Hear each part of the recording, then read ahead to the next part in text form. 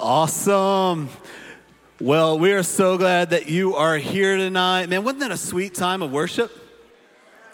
It's so awesome as we come together and we get into God's presence as a community. It's so awesome to have Neely with us. Glad that you guys are here. I love seeing the teams together. As my background in worship, I love seeing our campus worship teams come together and get to play together, get to just have community. It's really cool to see. I also loved getting to hear those testimonies. Wasn't that cool to hear from Guy, from Alex? Man, it was so good. Thank you guys.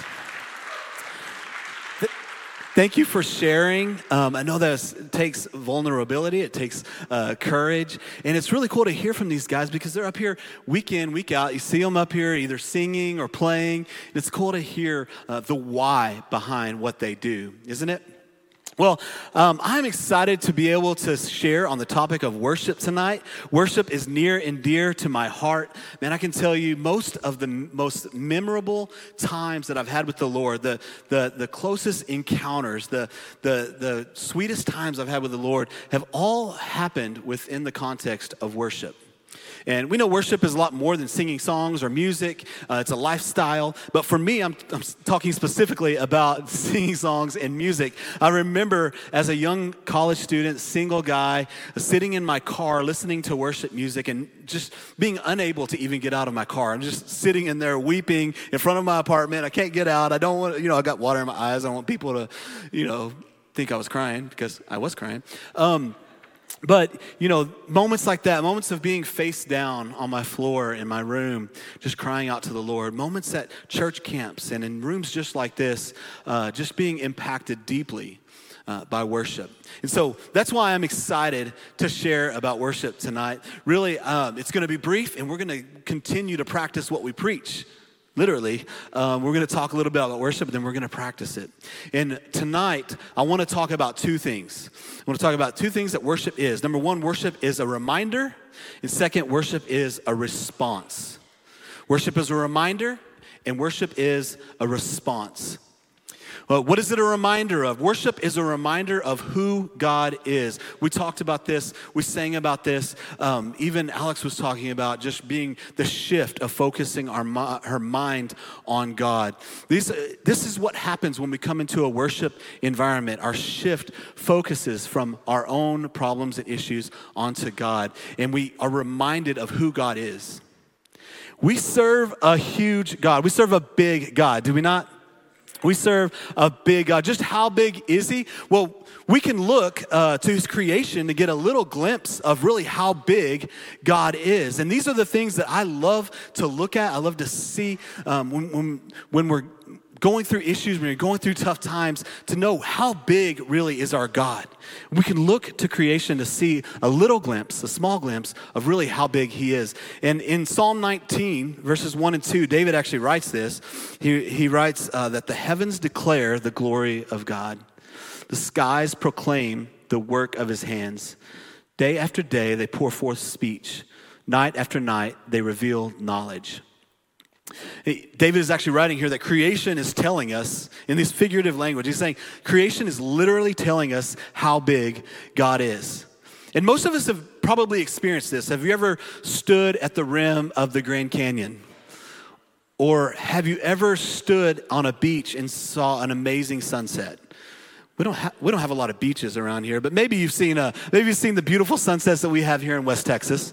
But maybe this final one is a little more something that you've seen recently, and that's a lightning storm. The beauty and majesty of a lightning storm is thousands of kilowatts of electricity flow through the air and create this beautiful tapestry in the sky. It's beautiful, but it's deadly. It's scary, right? Because it's powerful.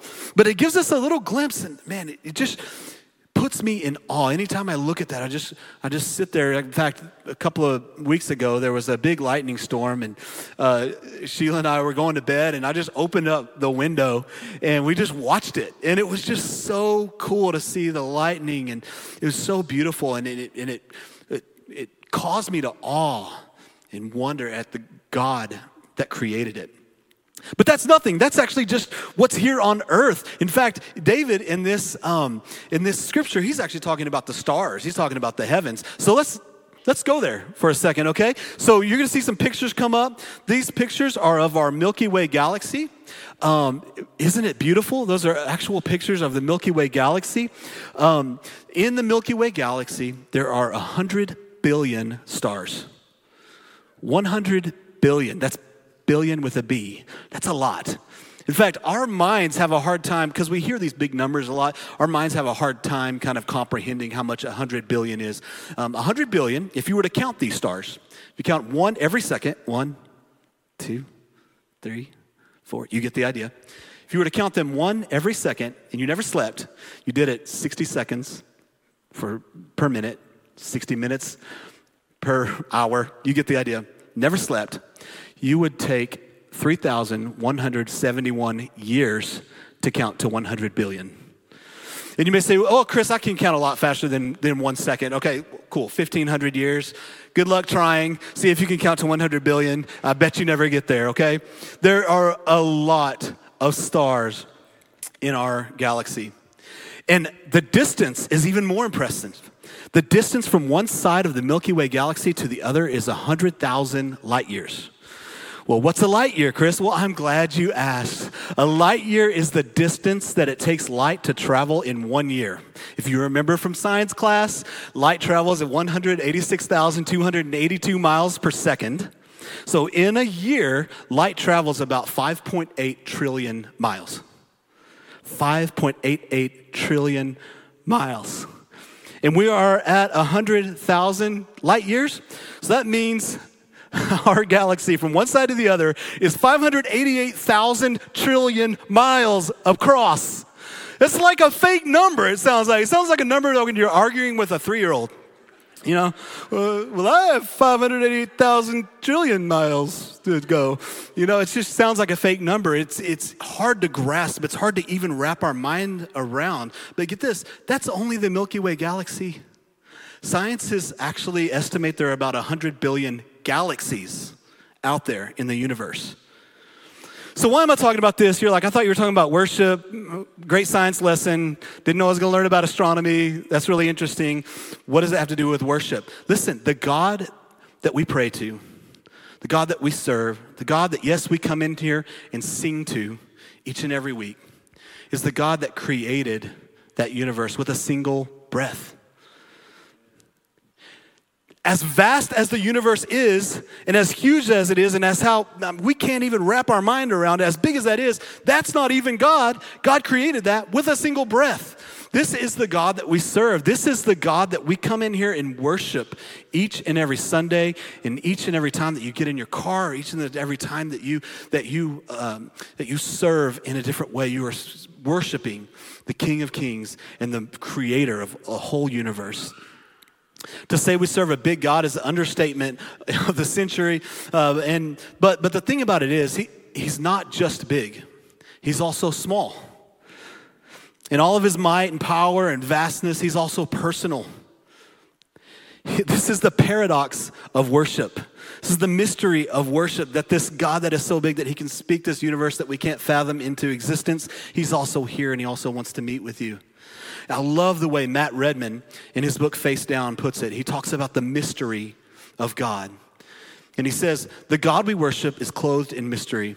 He reveals and he conceals. He invites and he hides. He confounds and he confides.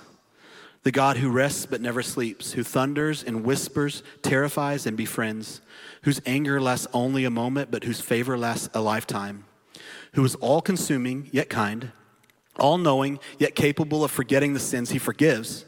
The God who wounds and binds up, who injures and who heals. The King whose footstool is the earth, yet humbly washed the earth from the feet of those he discipled. Who reigns in righteousness, yet carried our shamefulness.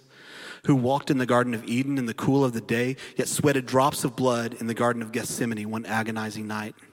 The God of the smallest detail and the grandest design, who issued ornate designs for an extravagant temple, yet found pleasure in the humblest offering of a widow's 2 tiny coins there.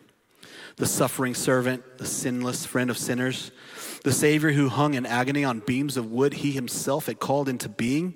He is fearsome yet welcoming, unfathomable yet knowable, the God of kings and beggars, presidents and paupers, who fathers the fatherless and works through our weakness, burning with holiness yet refreshingly graceful. He who is worshiped by the multitudes of heaven, yet rejoices over a single returning heart. Perfect in every way, yet able to help those who are being tempted.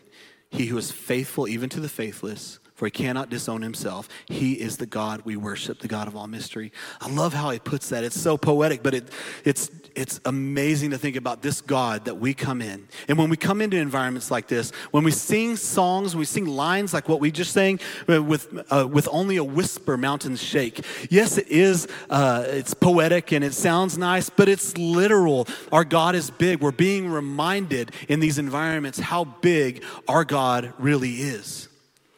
But as much as it reminds us of who God is, it also reminds us of who we are.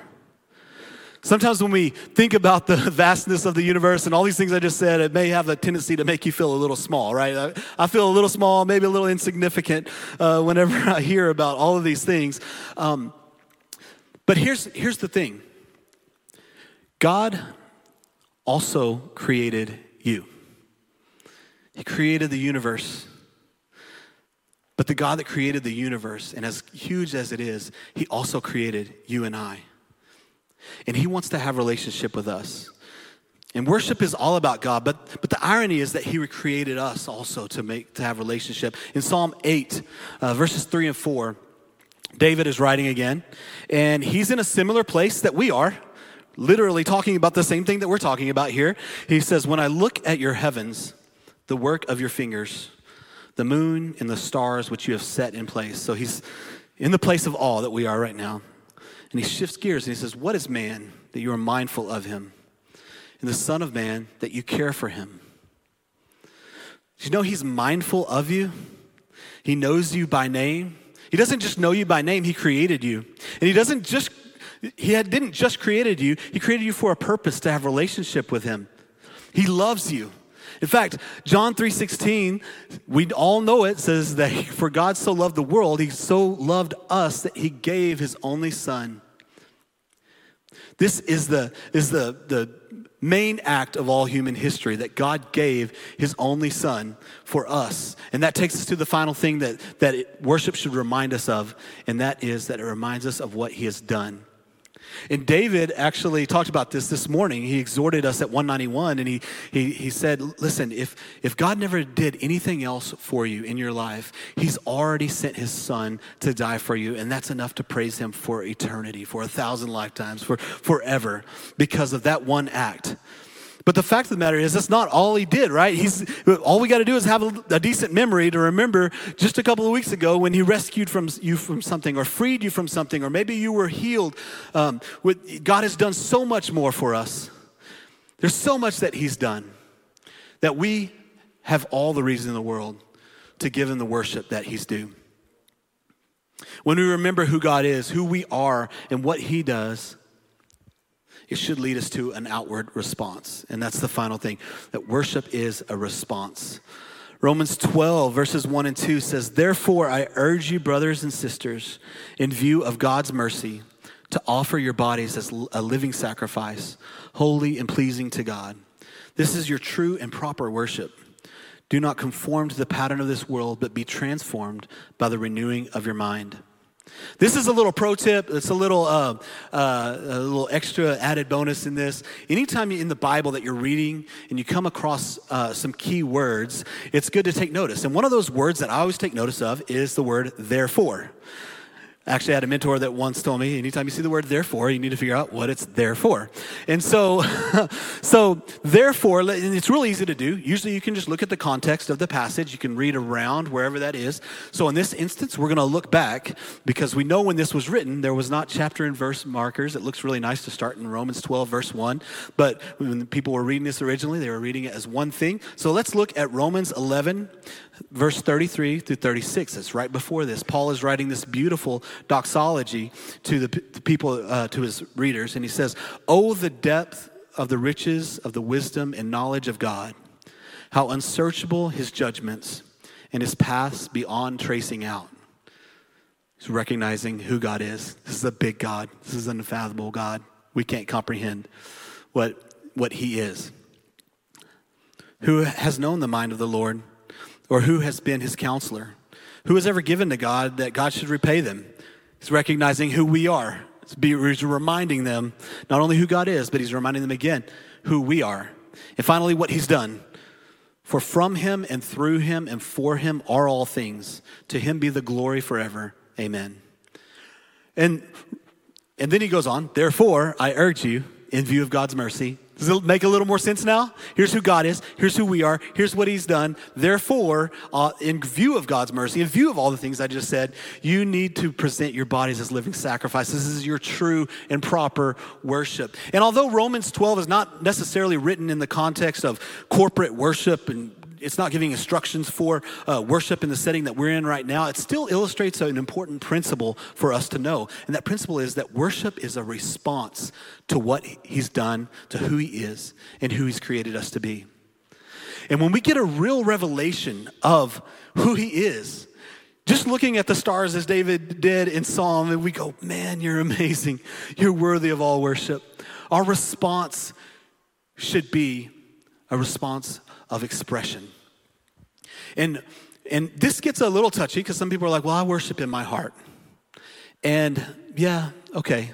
But if the God that created all of the things that we just said is in this room, don't you think it should go beyond just a worship in our heart, that worship should include a response. Worship should include an expression. And worship, I love the way Robert Morris quotes it. He says, worship is love expressed. Worship begins with motivation, but it must include expression. And expression happens different ways. There can be physical expressions. We see lifting of hands, clapping of hands, kneeling down, bowing down, falling face down. We see all sorts of expressions throughout Scripture, and Leah talked about some of those a couple of weeks ago.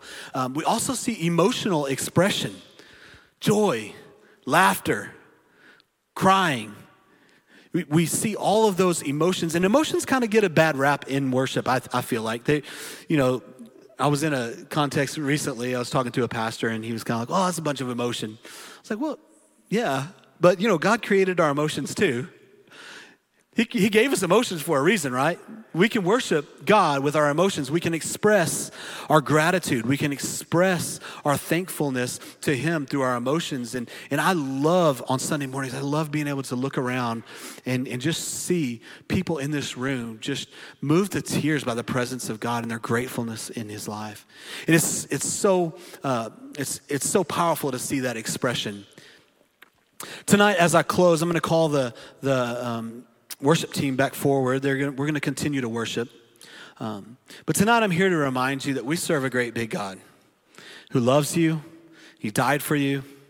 And what better night than tonight for you to maybe push some barriers in your worship to God. Maybe tonight is a night for you to let the words of these songs maybe hit a little differently. Maybe you've come into services like this and you've not wanted to sing because it feels awkward. You're not used to singing in a big group of people. I would encourage you tonight, let this be the night that you just begin to sing the words and mean them. Maybe you've never lifted your hands in worship. Maybe you've never knelt down before the Lord. I encourage you tonight just to push a little further. Maybe you want to come across the altars and just come up here and kneel down before the Lord and worship him.